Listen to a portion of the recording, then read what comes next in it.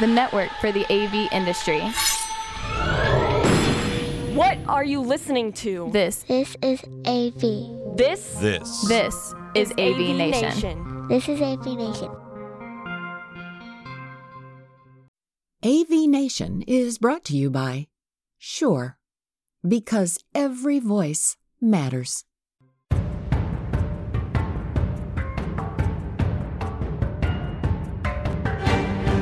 Hello and welcome to this month's episode of Women in AV podcast. My name is Erica Carroll, and with me today is my lovely co-host Jennifer Goodyear. Hey, Jennifer.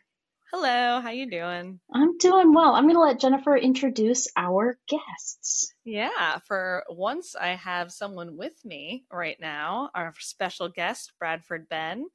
Bradford, tell us a little bit about yourself. Well, I was born very young and then grew up a little bit, and I've been working in the theme park and audio industry and video, etc., for 30 years at this point. I'm here in Orlando. I've worked for Harman. I've worked for Universal. Currently, I work for myself at a consulting firm called Advisist. And everyone goes, how do you pronounce that and why? Well, a physicist is an expert in physics, an advisist is an expert giving advice. So there's that. And I'm happy to be here. And we are proving that there is podcast inequity, just like meeting inequity, by being in the same room. Yeah, but I feel like we have a special relationship here that you won't talk too much over me. As far as you know. Yeah, that's what we're going to try to aim for. I'm setting my boundaries now. And Catherine, go ahead. Tell us more about yourself. Hello. Good to see you guys. Catherine Cordina. I also was, I've been in the industry for a very long time. I started in the mid-90s, if you will. And I live in the very hot Dallas, Texas right now, hot and humid. And I work for Sound Control Technologies. Very cool. Well, we wanted to specifically this episode talk to some industry experts and just see how the industry has changed. We've talked about the now a lot with our subjects. And since Bradford's known me since I was in diapers, I thought maybe he would be a good person to have on. And Catherine's been in the industry a long time and she's worked in different fields, so she can give us different perspectives. So Erica, would you like to start with our first topic? Oh, man. So, I mean, this is longer than I've been in the industry, which compared to you guys, it's like nothing. No offense. But what's been like the most pivotal or groundbreaking or game-changing technology that's been introduced in AV? How has it shifted over the years? What was it like when you started versus what we see now? I'll start with Catherine. Well, that's a great question. So when I started in the industry, I started on the control side. I worked for AMX in the 90s. And back in the 90s, if you remember, everything was analog.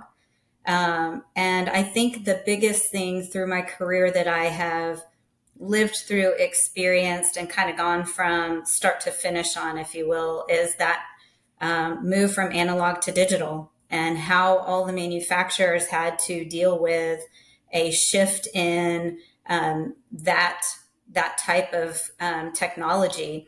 And it was not graceful. It was, actually, I think it threw a lot of people for a loop on how we were going to actually make that shift and how that was going to actually happen and be successful.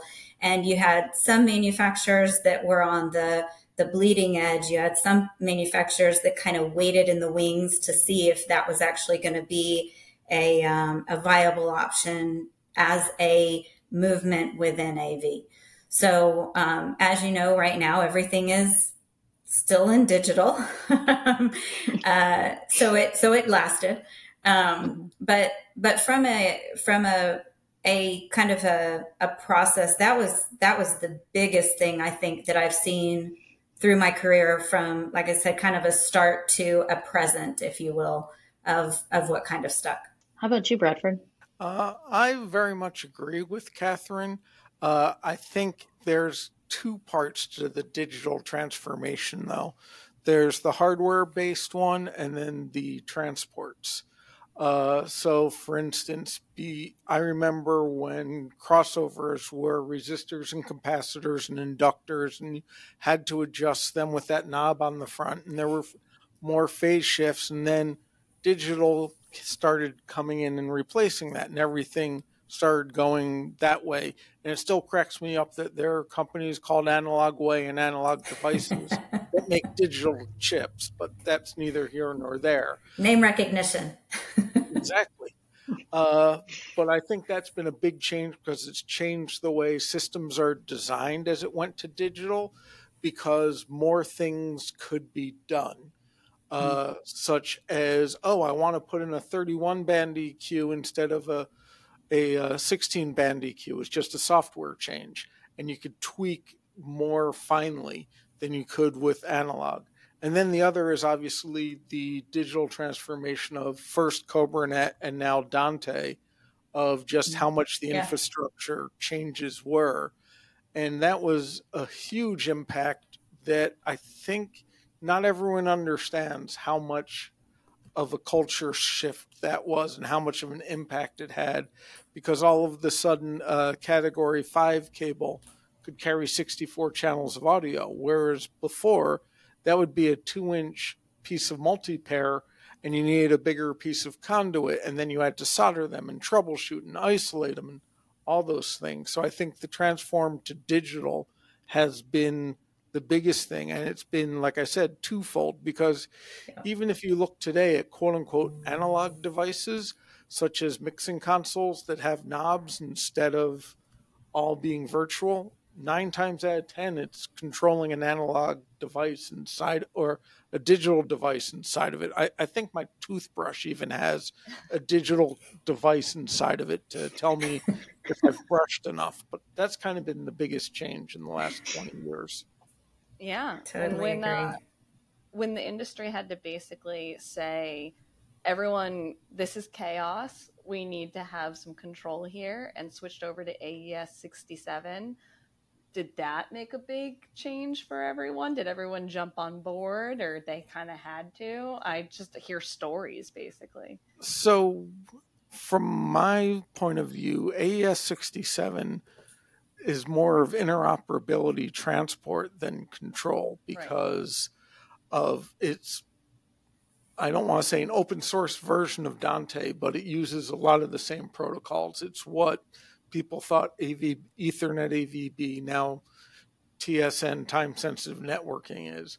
Mm-hmm. So a lot of companies did it's an open standard, just like AES3 was. We don't have to pay licensing, etc.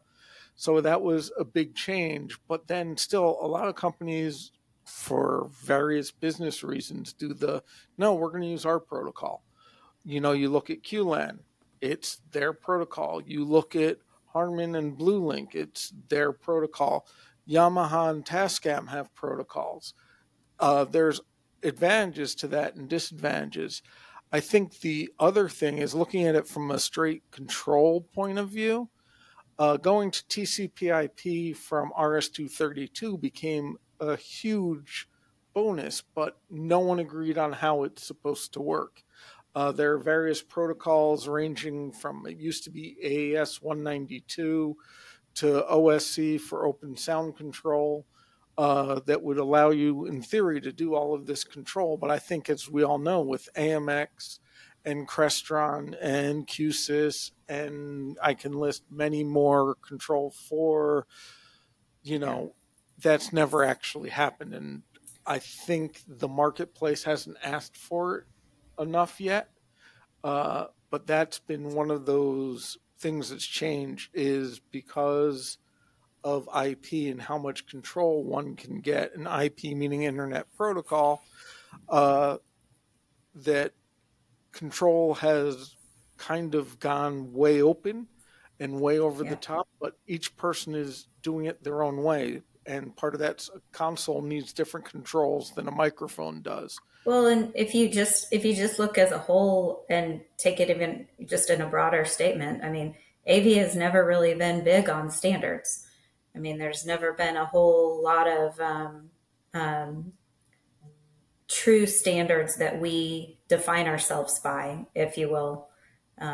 So that just kind of tags on to what you were saying as far as, how things flow. So specifically for technology adherence, and it's, there's a lot of standardized protocols out there that are not as widely adopted, like HDBaseT. If that was a standard that everybody went by, we'd have a lot more interoperability as well.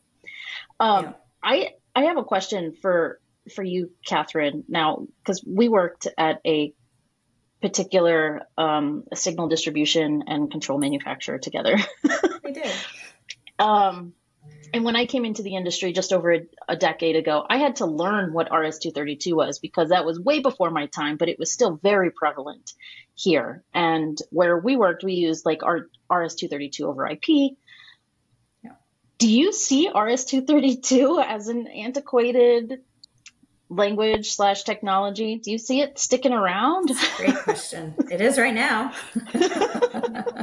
Yeah, it's never going away. It's not broke, don't fix it. It's the cockroach of the control industry. Jennifer, that's a good way to say it.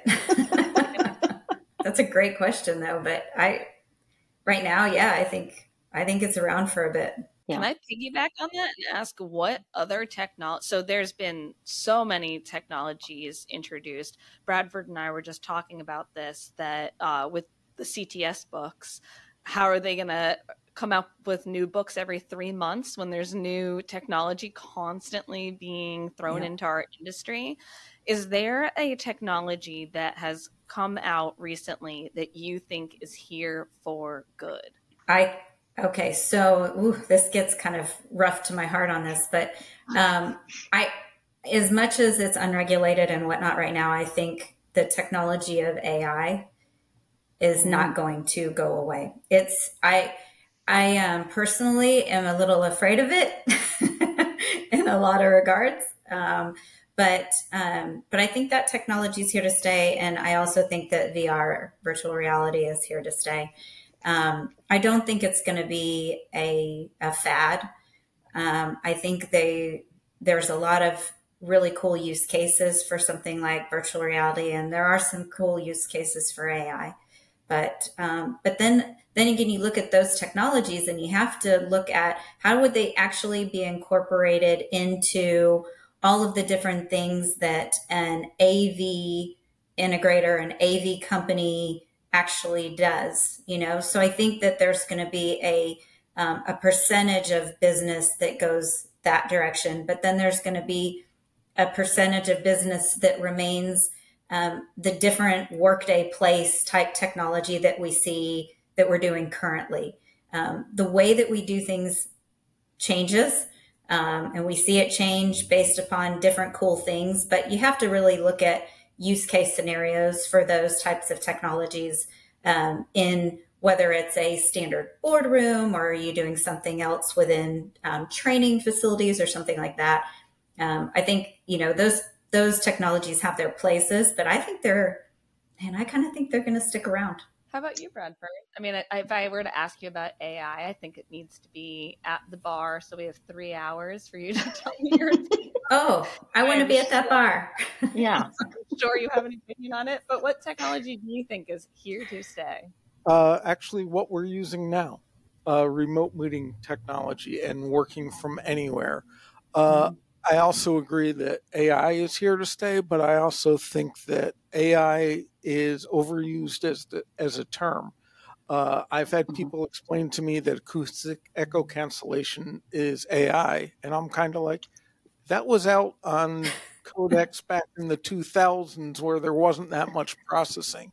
So I think there's also a certain amount of AIs being thrown on everything. But I think the work from any place, whether that be recording studios where you can stream audio and record locally, kind of like what we're doing here, or if it's just I'm having a meeting and I'm doing it here instead of going to the office, I think that is it's AV technology that's here to stay. I think there is going to be enhancements and tweaks with it, as there are to everything. But I think online meetings and work from anywhere is a here to stay thing. You know what I think is so interesting about that, which I totally agree with you, Bradford, 100%.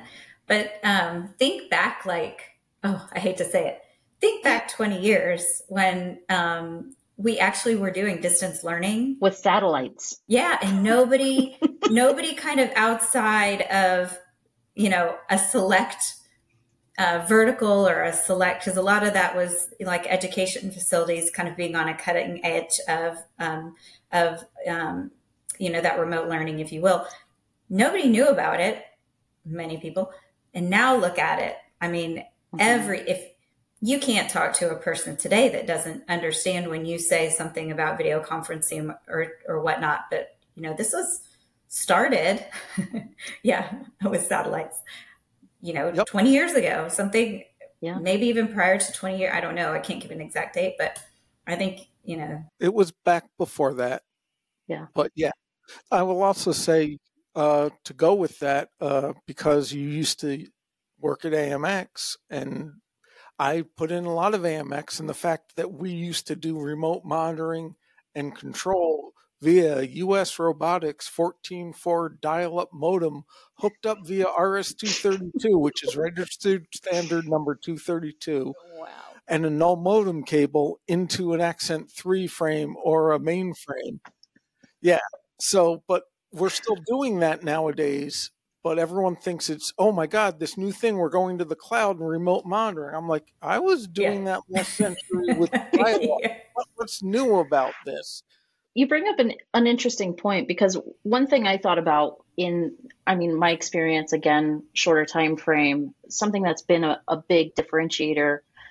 When I started, I was at Digital Projection, which was like, home cinema for the elite, basically.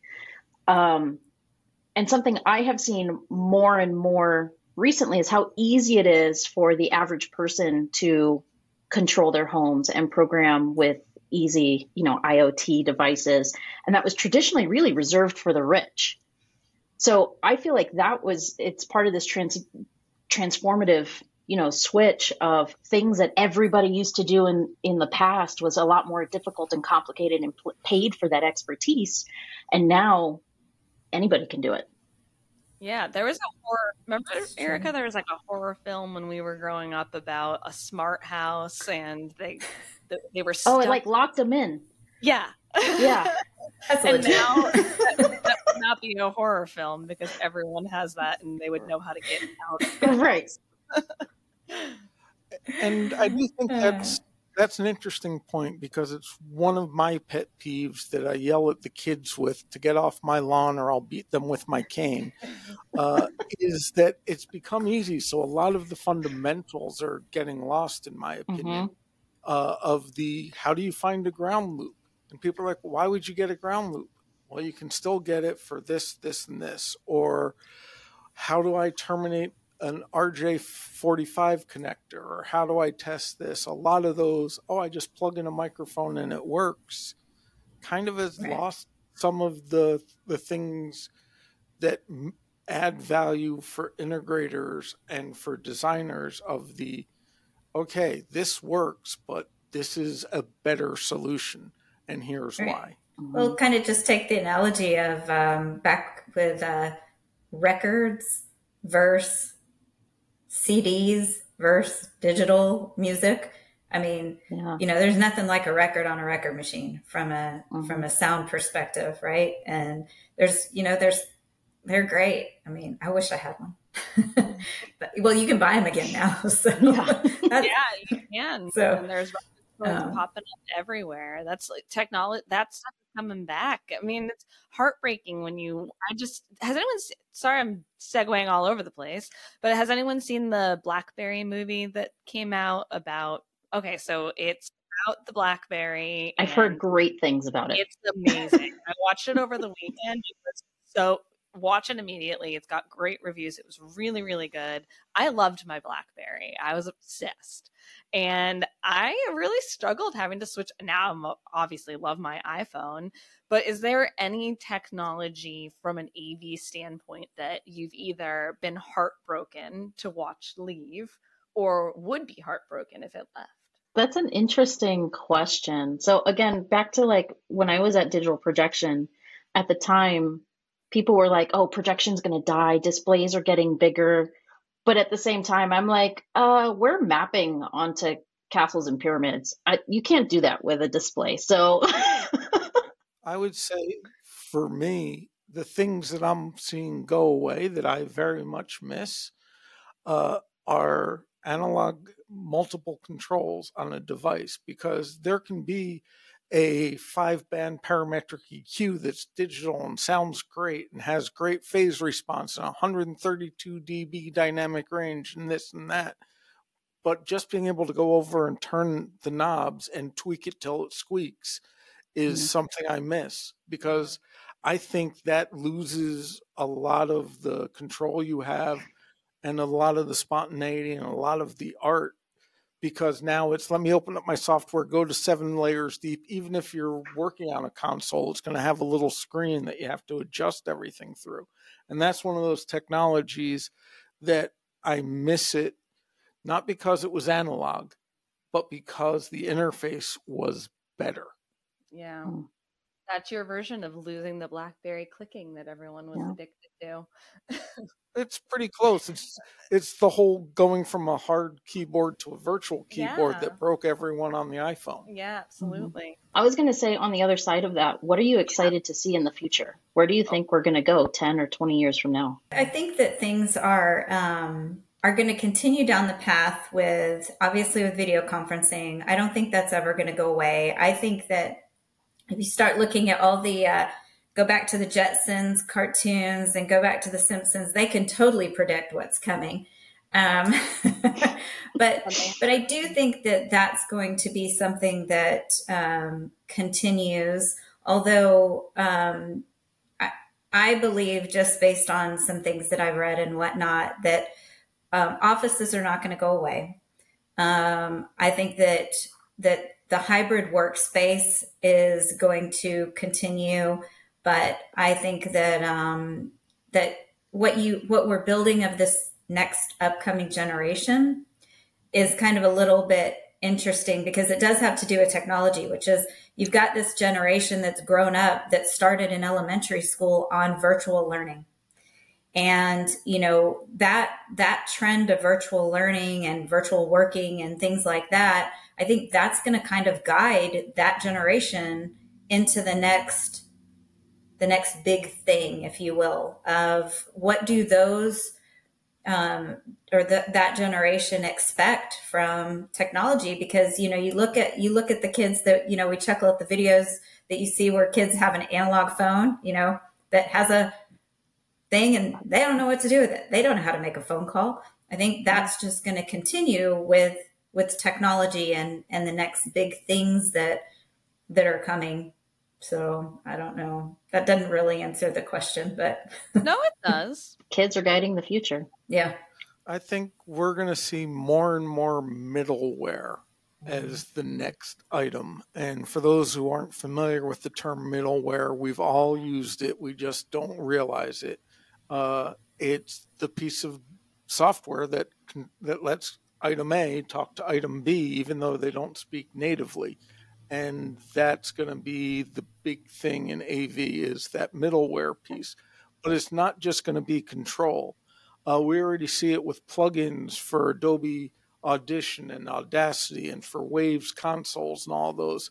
So I see that middleware and modular software, so to speak, is going to be the next big 20-year thing. And I also think this is where I think AI is going to make an impact, and we're going to miss it, is people are going to load things like this, the podcast, et cetera, into a piece of software that's AI-driven and hit remove echo, balance levels, increase intelligibility, and not actually learn how to do that. I think those are going to be the things, and that will be the thing that we can't deal without. It's like we were debating codecs.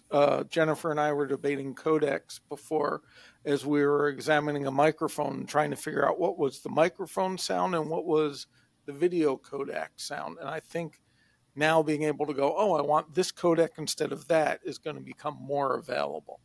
Yeah, that was actually something that Erica and I talked about when we were at InfoComm. We were trying to see what is the big trend, what are you seeing more on the show floor? And we both agreed, we think everyone is accepting that they need to work together. So third-party integration is just no longer a nice to have. Some products wrap their head around it, that maybe in the future, like you're saying, in the future, everyone's going to basically need to work together with their middleware. And yeah, that's a very good point. And Catherine, you and I, knowing AMX, that's what AMX was. That's what Crestron is. That's what OSC is. There are so many different items that do that. Even if you're looking at an Elgato Stream Deck, it's middleware. And that's going to be the big piece nowadays. And I think it's one of the reasons that home assistants are so prevalent, because they put in that middleware that does all of that communication for you. But Bradford, what I find interesting about that too is that so when I started at AMX, we were a control system company. That's what AMX was, right? Crestron was a control system company. AMX was a control system company. Extron made switchers. AutoPatch made switchers. And then all of a sudden, it was everybody playing in everybody else's sandbox. AMX bought AutoPatch. Crestron designed their own switching system, whatever. But they started playing in their own sandbox, and they wanted everybody to only work with their products, right? So I feel like we've gone from separate everything to everybody has to work with other manufacturers to, hey, let's just work with us.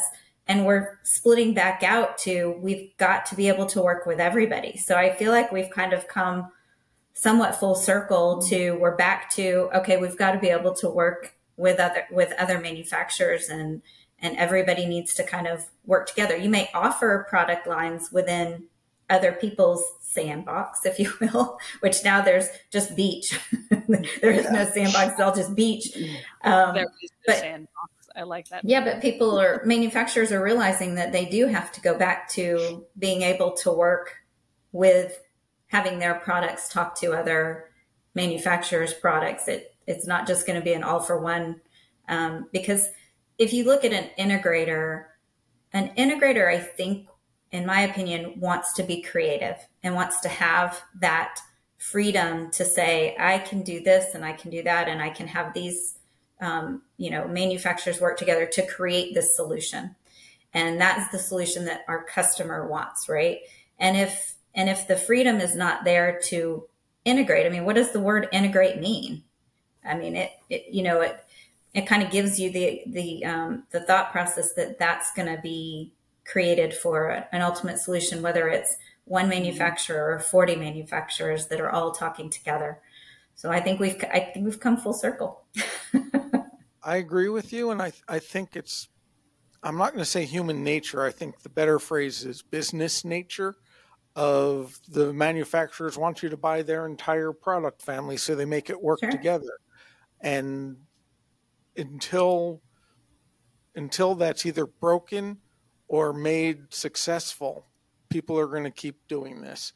And I honestly think it's never going to be made successful, because there's too many variables. It's like, tell me which one speaker you're going to use for every project. Yeah.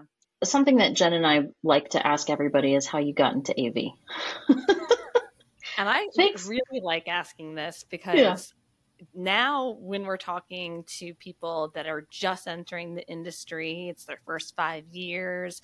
Some of them are actually finding their way in because I have a friend of mine that's in the industry. They graduated from, They graduated from wholesale and wanted to do AV. They didn't just fall into it. But I'm assuming 15, 20 years ago, there's no path. You just fall in. What happened to you? How'd you get here? I actually studied technical theater, specializing in lighting and sound design in college. I was actually even recruited for it. So I've been interested in AV and technology. Literally, I can remember getting a Panasonic plastic cassette deck when I was 5 and playing with the cassette and making it make weird sounds. So I didn't have a choice. You were always I was always, but it was one of those things where, though, in the 80s, you know, it was theater or it was music production. There wasn't integration as a known thing. And then I happened to come down to Florida and got a job working in theme parks, and the rest, as they say, is history. But that's honestly how I got here. Was I toured rock and roll. I used to mix at various events. It's what I've been doing since I was 6, 5 or 6. It's just, that's it.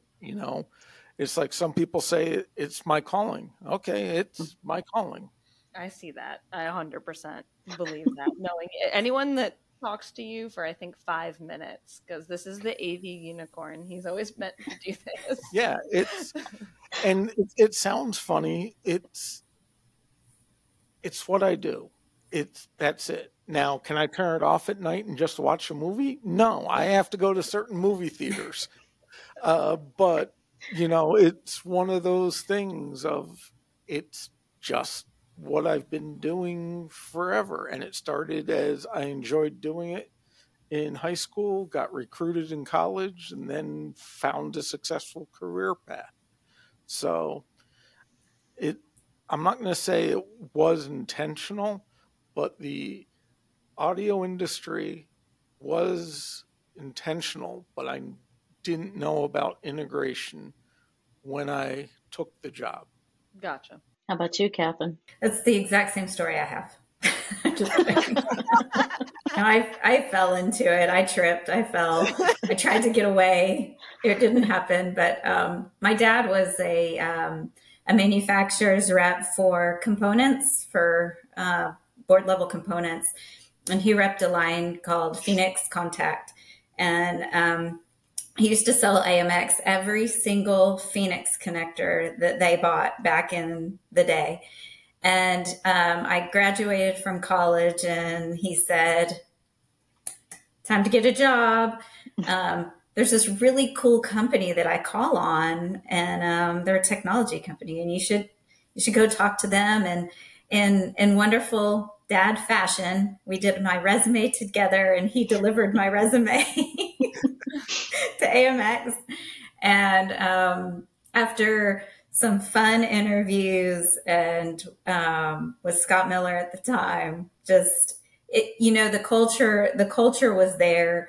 I didn't have a clue about, I knew I wanted to do sales or business development of some sort.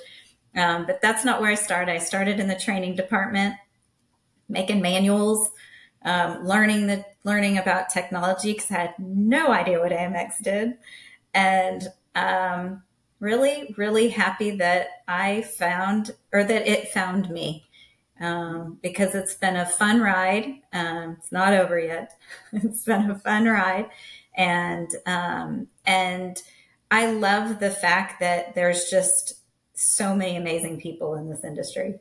And I'm happy that we're, promoting finding new people in our industry, because I think that so many people trip and fall and, run into it, that I feel like we're growing up. Like we're, we're growing up in the way that people can actually find us as a true career path, a true way to go and drop into it. So, yeah, I just love it. On that note, I want to do a shameless plug, because Jen and I have been working on the Rosie Riveters Explorers Pro AV fundraiser. You can find out more at avgives.com. Yay! Last year, you and Kelly Perkins hosted the Dallas events. Now, first, I also want to say last year, Bradford was our elite sponsor with Advisist, and thank you so much for that and your continued efforts. In Dallas, we were able to provide kits for elementary schools, and y'all went in there and you actually did a career day, and you were able to talk to the kids and do an assembly, and we're actually exposing AV as a career to elementary age children. Yeah. That to me is like blowing my mind. Yeah. Kelly and I had the best time doing that. She and I raised, for Rosie Riveters, I think we raised like $3,500 for that. It provided 250 kits. I think one of the cool things that I don't even know if I told you guys this, but we were in a classroom and a couple of the kids were like, we have our bracelets. They're like, that's awesome. You remember. But yeah, it was amazing to be able to talk to them about AV and technology and, you know, kind of looking at a classroom and saying, do you know that this is a true career that you can do? And, you know, these were fifth graders and really smart fifth graders. One young girl actually said, my dad's in that industry. We're like, who's your dad? Yeah. That's how we know them. Yeah, it's a very high probability. But yeah, we're so pleased, and we want to do more of that. Kelly and I personally, because that's a big passion of ours as well. So yeah, I want to bring that actually full circle, is because Bradford was our title sponsor, our elite sponsor. It was a situation where I couldn't really get we couldn't really get anyone on board at first. It was all just personal sponsors. We weren't moving the needle at all. And Bradford was very passionate when he spoke to me on the phone. He's like, this is important. This is so, so, so important. Like, we need to get grassroots. We need to get in there. We need to talk to these kids. We need to show these girls that this is an existing industry to begin with and that they belong here. And I was just really so moved and touched that he wanted to give so much and get us started. And it's really cool to see it come full circle that Catherine and Kelly went and spoke to these students and got them interested. Yeah. So you get to see it come full circle. Yeah. Thank you, Bradford. Yeah. We appreciate it.